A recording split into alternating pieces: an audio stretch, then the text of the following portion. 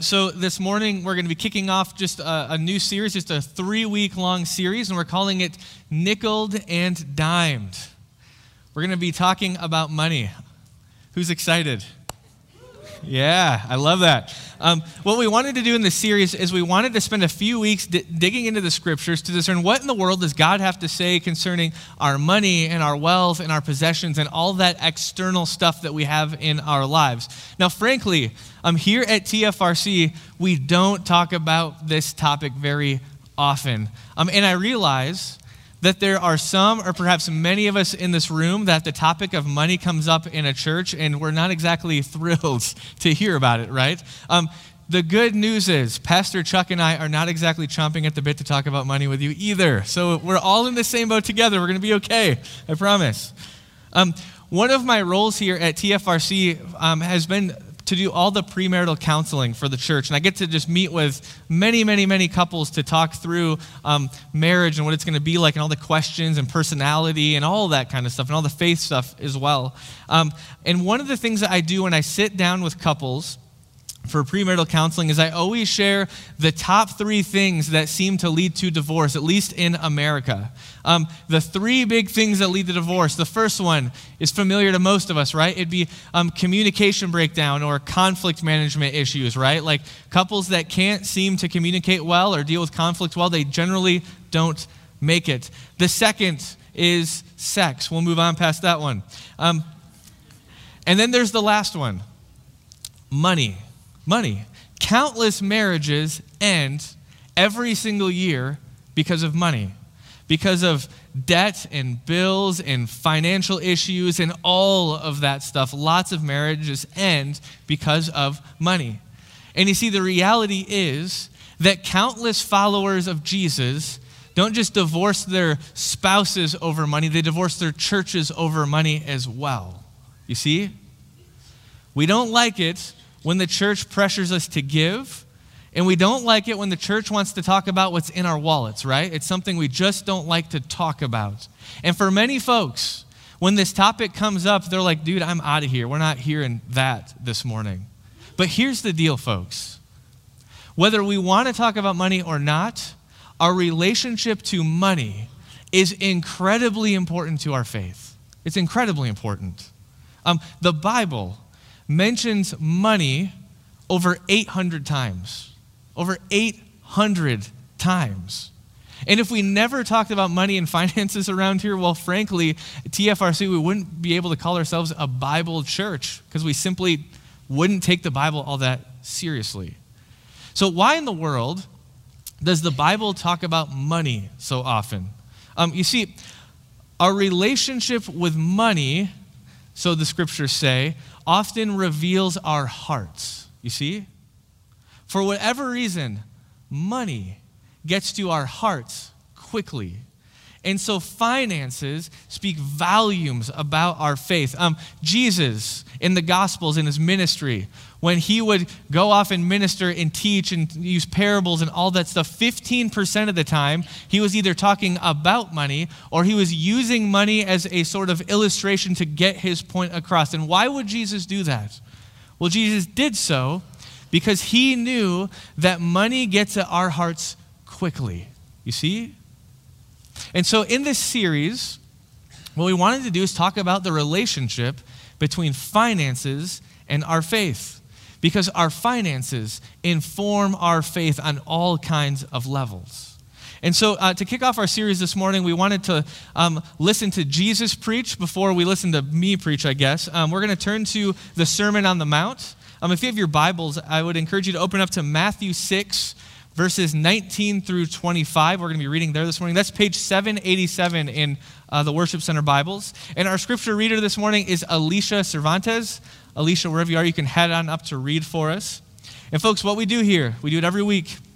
We stand, we face the center of the room for the reading of God's word because this book matters to us this much that we would stand for it. So Alicia, when you're ready, you can take it away. Do not store up for yourselves treasures on earth, where moths and vermin destroy, and where thieves break in and steal. But store up for yourselves treasures in heaven, where moths and vermin do not destroy, and where thieves do not break in and steal. For where your treasure is, there your heart will be also. The eye is the lamp of the body. If your eyes are healthy, your whole body will be full of light. But if your eyes are unhealthy, your body will be full of darkness. If then the light within you is darkness, how great is that darkness? No one can serve two masters. Either you will hate the one and love the other, or you will be devoted to the one and despise the other. You cannot serve both God and money. Therefore, I tell you, do not worry about your life. Thank you, Alicia. You all may take a seat. Go ahead and leave your Bibles open there. We're going to be spending a lot of time there this morning. We love control over our lives, right?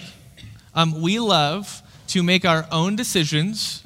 We love to carve out our own destinies in life. We love the idea of being free, personally free in our lives. And yet there's also another stark reality. See, while we love control over our lives, there is this other reality that says we don't actually have as much control over our lives than we are comfortable with. There are literally a million things that could happen to us right now that we would be powerless to control in our lives. There could be big things like earthquakes or famines or tornadoes or Yellowstone could finally, that could happen. There could be debilitating illnesses in our lives. Something bad could happen to our kids. We could lose our job. Despite doing everything right, we could still lose it. We love control over our lives, yet there's this reality that we don't have as much control as we are comfortable with. I had a reminder of this week. I was on the flight from Twin Falls to Salt Lake City this last week. Anyone been on that flight before? I love how people start laughing when I ask that. On that flight, we're flying, and then we make it to Salt Lake City area, and we start descending. And then I look down, and everything is covered in white, which is whatever. We get closer to the ground, and I realize that there is a significant amount of snow on the ground in Salt Lake City, more than I have at least ever seen since I've lived here. And then as we get closer to the runway, I look down and I notice that the runway is covered in snow. Like there's this much pavement between, on each side, there's just pavement and then snow. And I realize that the plane that I am currently in that is descending is going to land, and it's not landing on that 2 inches of pavement. It's landing on the snow. And then I think to myself, this plane is going like 500 miles an hour or something like that, and it's supposed to stop on that snow. You see?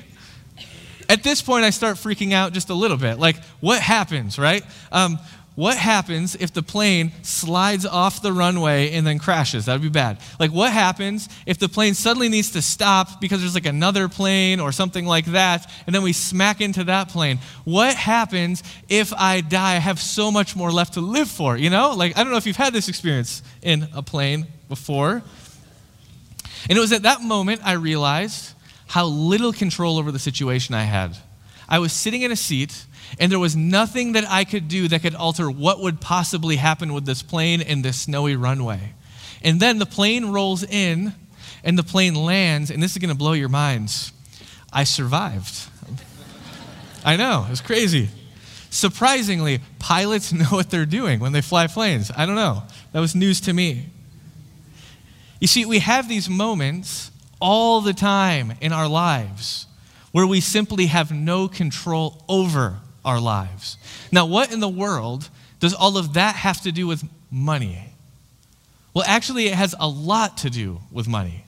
See, one of the primary things that we tend to hold on to grab onto in our lives, to gain control over our lives is, it's money.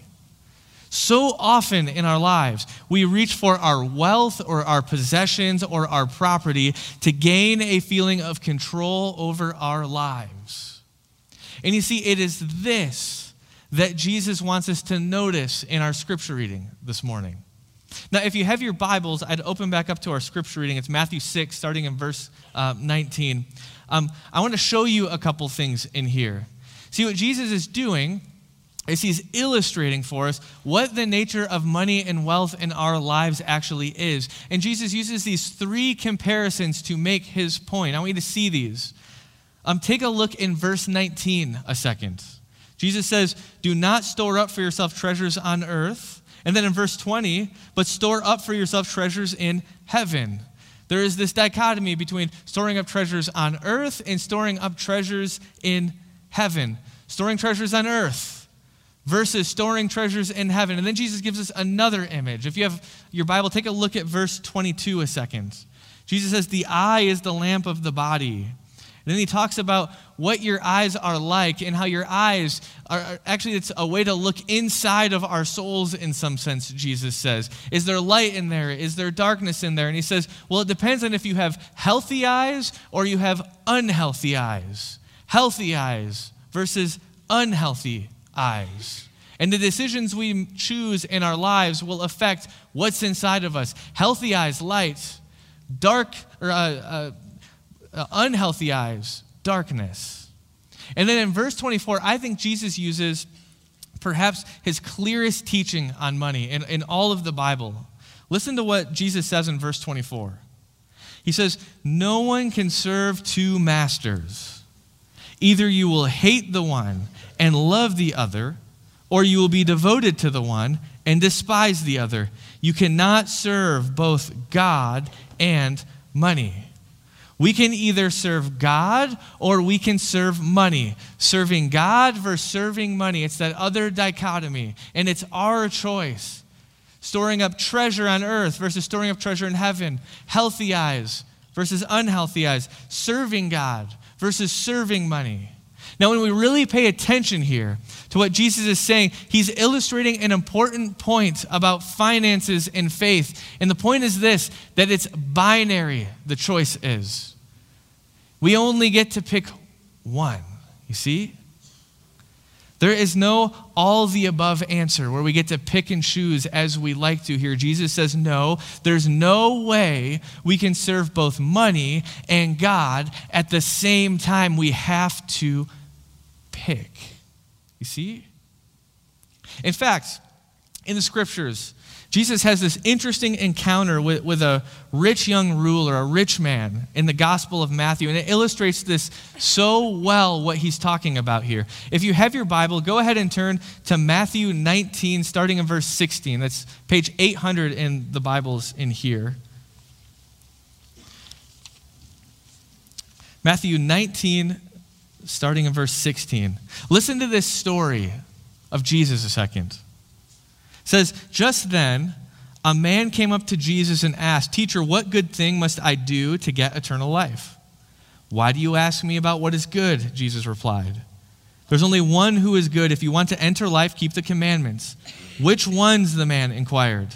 Jesus replied, you shall not murder, you shall not commit adultery, you shall not steal, you shall not give false testimony, honor your father and mother, and love your neighbor as yourself. All these I have kept, the young man said. What do I still lack? Jesus answered, if you want to be perfect, go, sell your possessions and give to the poor, and you will have treasure in heaven. Then come follow me. Listen to this. When the young man heard this, he went away sad because he had great wealth.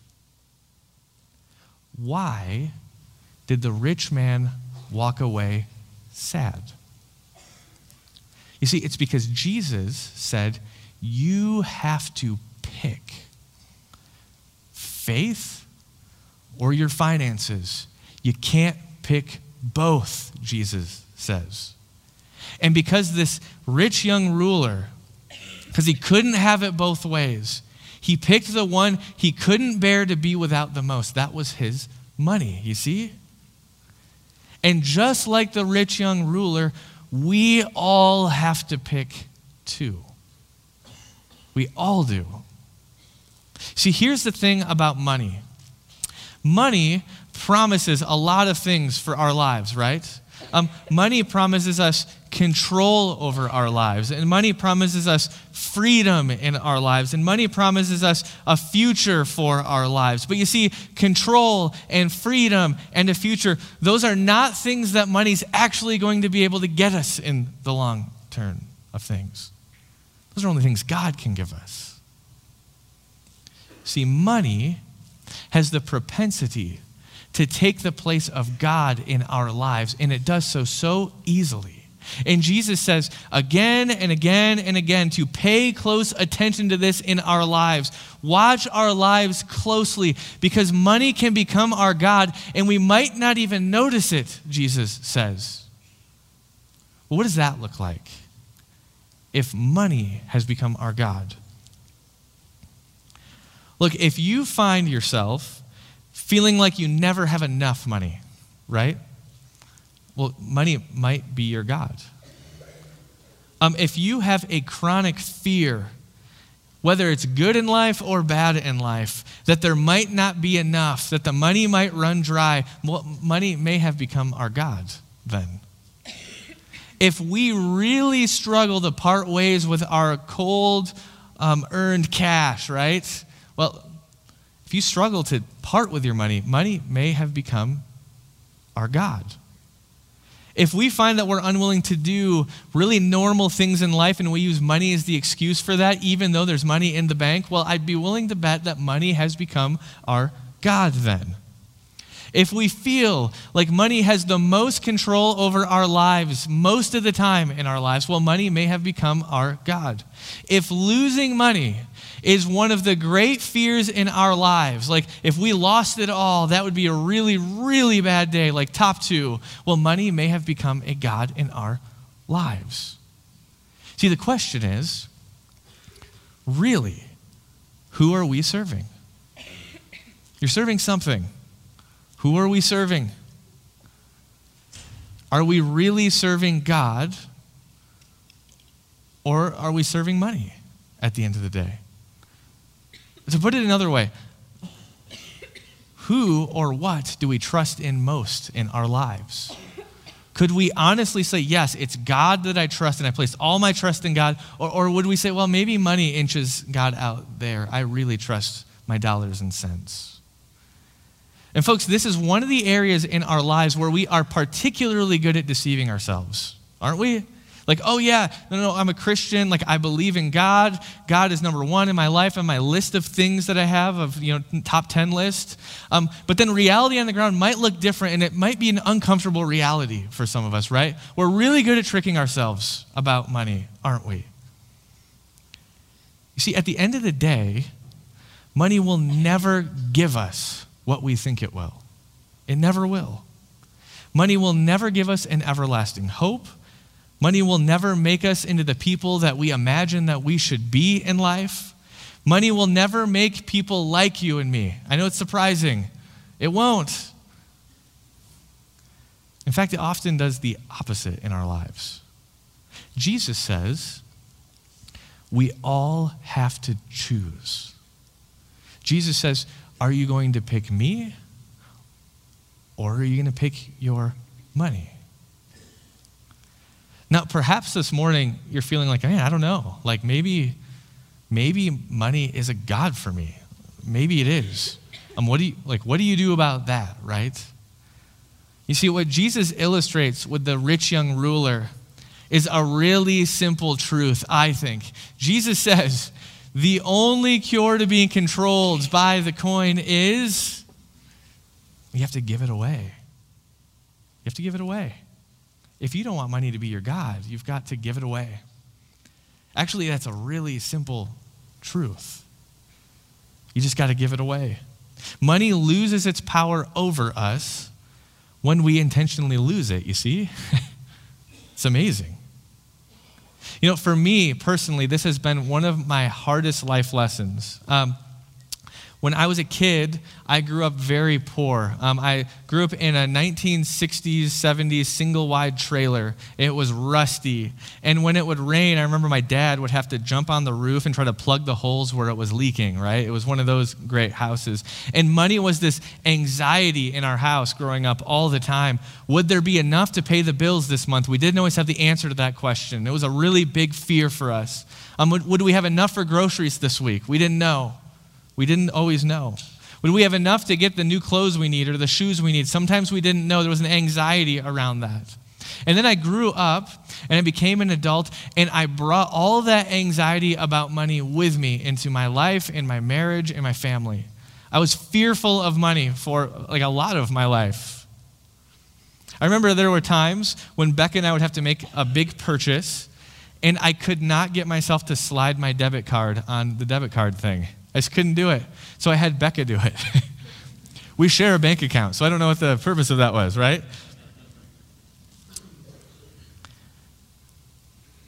And do you know what changed me? Do you know what changed the anxiety around money? We came to a place where we felt like God was really saying, you know what, you have some work to do here, John.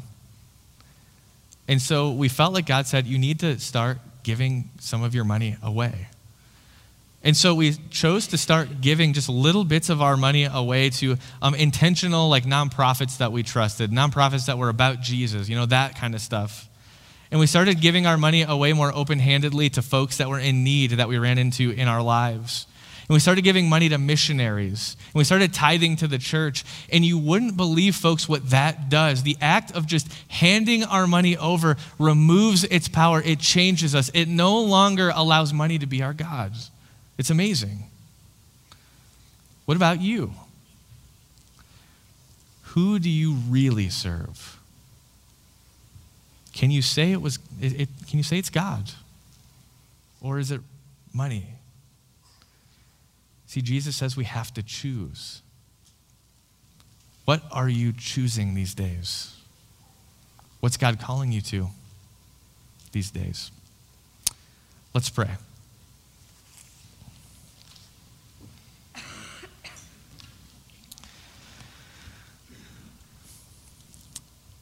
Jesus, we thank you that you've given us your word.